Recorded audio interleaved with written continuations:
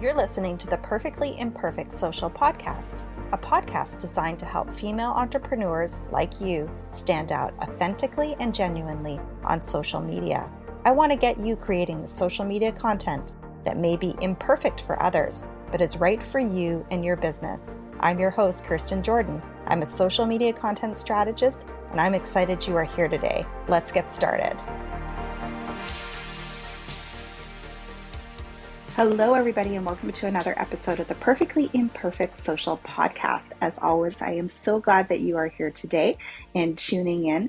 Today's episode is a little bit different because I'm answering your questions. So last month, I started a new series on Instagram over at my Perfectly Imperfect Social account, and I asked my community to submit their most burning social media questions. And I thought you might like to hear the answers. This is going to be a monthly series, so if you have questions that you would like me to answer, head over to my Instagram account and let me know what they are. I can't wait to hear them, and I hope you enjoy today's episode. Hello, everyone. I hope you are doing well. For those of you that don't know me, I'm Kirsten, the owner of the Perfectly Imperfect Social. So I do all things social media strategy and management for female-led businesses in the Toronto area. And one of the things that I wanted to do beginning on a monthly basis is to answer some of the questions that I receive throughout the month from you. So I have received some questions and I'm going to go through the questions and answer them and let you know what I think about them. So the first question that I received this month is, okay, it's about hashtags. I don't understand the strategy of hashtags. I just pick ones I think fit. What am I missing? Ooh, hashtags. So there's been a lot of conversation, especially on Instagram at the moment, about hashtags. And so if you've been on social media for quite a while or using social media for quite a while, the initial thought around hashtags was that it was really going to help with your visibility and increase engagement. For those of you that follow Adam Mosseri, there was a little bit of controversy a few weeks ago where basically said that hashtags don't really help with views. So here's my take on hashtags at the moment. Should you be using them? And what should your hashtag strategy be? So I think we need to think about how people search for information. And so if you start to think about or shift your perspective around hashtags, about it being more about categorization. And if we really think about how we use Google, for example, like if you go to google.com and you type in a search term, you want the most relevant results to appear. And at the end of the day, hashtags are helping people find the information that is the most useful to them. And so really what we should be doing from a hashtag perspective these days is categorizing the content that's in, say, the post that we're sharing. So I'll use an example. So earlier today, I posted my weekly bite-sized social media news. So using something like hashtag social media news would make sense. So really stick with the hashtags that are going to allow you to categorize the content that you're sharing. So hopefully that makes sense. If it doesn't, feel free to send me a comment. Don't go using your, I guess unique hashtags. They're probably not going to help people find out about you. So really think about how people are searching for information. So definitely there's a big push now on the social media side from more of a search engine optimization perspective, which was maybe not there before in the before days. Next question. Accounts with 10,000 followers, oh, my favorite number, who only get a handful of likes. Are they likely bot followers? So yes and no. There's still this I need to hit 10,000 followers perspective, which I don't really get. And, even a few days ago, I saw someone talk about, the use of engagement pods as a way to increase your visibility and your growth. Please don't do that. That is not a good tactic. But not all 10,000 plus accounts will have bought their followers. There's some really good examples of people and businesses that I know that have really worked hard to build organically and to really create the community that they want.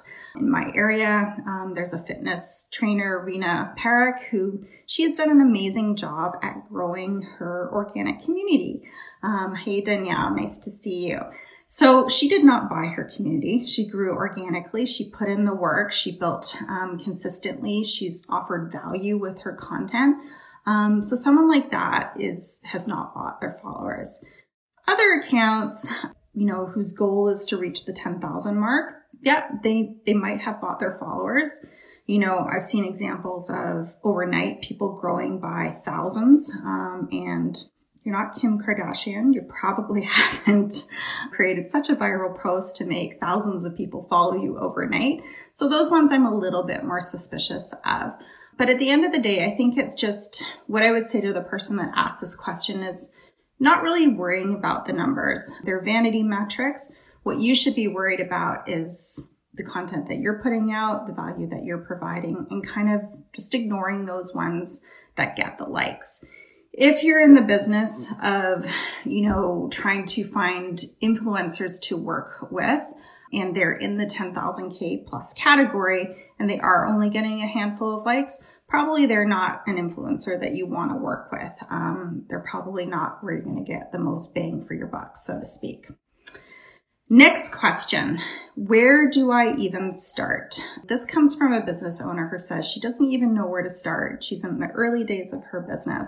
And so this is going to be a pretty simple and short and sweet answer. You've just got to start. There's nothing fancy about it. And I think, to be honest, starting from zero is kind of the most fun part because you can experiment, you can test things out, you can kind of figure out your style. I recently did a podcast with Rachel Kelly, who's the founder of Make Lemonade, and I actually asked her, how did she start? And she just started posting. She just started testing things out. And if you're in the Toronto area, you know that Make Lemonade has grown to a pretty amazing brand and business. So if you're looking for tips around where to start, I would highly suggest listening to that podcast episode of mine. How much time and effort does it really entail if you want to be serious about social media for your business? So this is a tricky one. So probably unlike a lot of other social media strategists, I don't believe that social media is the be all and end all in terms of your marketing strategy. I think we always have to really think about where is our audience hanging out? How are they finding the information about us? And so, social media is also borrowed ground. People are fickle. They might like a social media platform today. They might not like it tomorrow. There might be something else that looks pretty cool over there that they want to use. And so we really need to think about how to sort of build out a marketing strategy that maybe, yes, uses social media, but also is connected to our other marketing touch points like email and our website and all of that.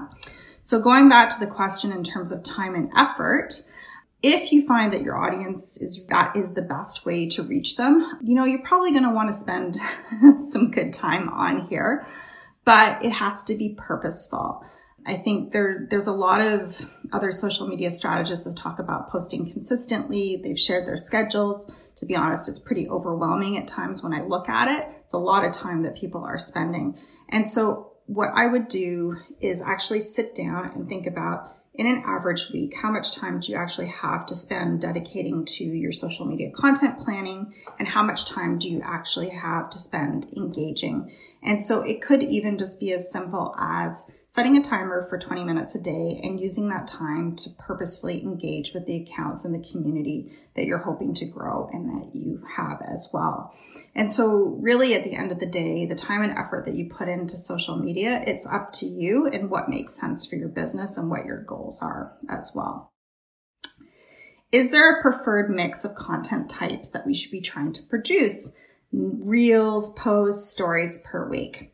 So I think that even though there's definitely been a push toward Reels, we know video works really well. It's still important to use the other formats that exist, especially on Instagram. Instagram is going to like that. They like when you test things out. They like when you use their new functionality. And so I can share from my own perspective, what I've seen on my account is that Reels do fine, but they're not necessarily my best performing content. In fact, actually carousels, the more educational side of things, they do pretty well for me, as well as the memes and the humor side. And stories. People really watch the stories these days. And so I think it's variety is going to be key. Here, it's not just sticking necessarily to one format, mixing things up, looking at your insights, actually seeing what works for your audience and what they're attracted to, and do more of that. And to be honest, it could change over time, right? What works today might not work next month. So it's something that you all should be keeping an eye on. Related question, are Reels still highly favored?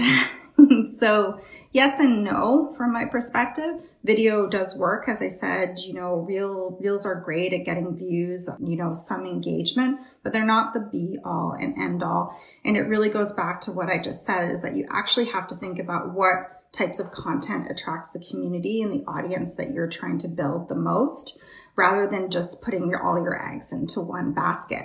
Reels are, for me, I think about it as kind of like the fun element, the spur of the moment content that I'll share, a little bit of, the cherry on the top kind of thing that maybe will make someone smile or laugh, but it's not where I see the most growth and engagement.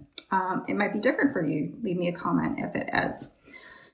What's the quickest and most authentic way to expand your reach on social?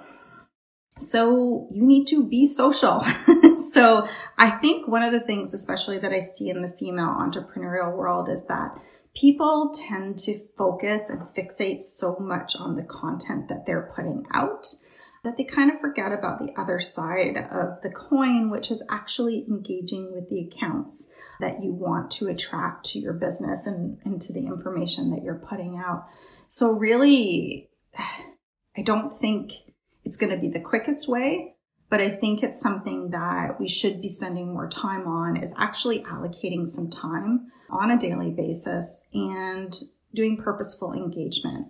And that goes for even the businesses that outsource their social media. The accounts that I manage, I can't be you. I can't be the person behind the business. So really, you do still need to show up on your social and actually talk to the people and get to know the people that you would like to work with or have buy from you as well. And that's also a really great way to sort of get insights into maybe some content angles that would work for them. What kind of problems are they having that you could actually share in your content that you have a solution to? And the last question that I received this month is, how the hell does everyone know how to make amazing and captivating videos? If you've hung out with me for a while, you know that I don't believe in perfect content. It doesn't have to be perfect to go out into the universe. The person that asked this, I asked them to send me an example of a video that was amazing and captivating. I still need to see that just to really see what it is that they think is amazing. But I wouldn't get so hung up on video quality. People are a lot more forgiving, especially on social media, where there's a trend toward the authenticity side of things, is that just bring out your iPhone and start recording. Test things out, experiment, try new things, and don't be critical of yourself, because chances are the content that you film the most quickly or experiment is the ones that's going to perform the best. The content that you overthink and that you really try to make amazing or captivating is probably the content that's not going to perform as well. And so Reels and TikToks and kind of, those bite-sized short form videos, what really works is the authenticity, and it's not high quality video. Phones are great these days. It does perform, give good quality. So don't think that your videos aren't amazing, because they probably would be if you made them. And then just before I close, one of the things I did forget to say in the last question is, what's the quickest way to expand your reach? There is no quick wins in social media, especially if you want to do it right. And organic social media content growth takes time these days. It's not like it's going to happen overnight as maybe it happened years ago. So really eliminate that word from your vocabulary. Just enjoy the journey, enjoy the ride, and don't worry about quickly growing or getting to a point. Because as I often say, say you even only had 10 followers and those 10 people bought, say, your high ticket item, it would probably make you pretty excited. So I'm going to leave that with you. Don't think about quick wins. Don't think about quick growth, because that tends to sort of get you into murky ground. So that is it for my monthly Q&A. I'll be back next month. If you have a question, I would love to know it. Always happy to chat in my DMs as well. And hopefully this was helpful. Bye.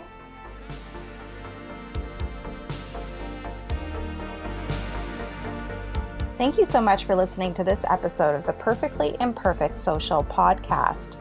If you like what you've heard, I'd love for you to leave me a review or to subscribe so you can make sure that you don't miss out on future episodes. And I'd love to continue the conversation over on Instagram at Kirsten Jordan Digital. Until next time, keep being perfectly imperfect.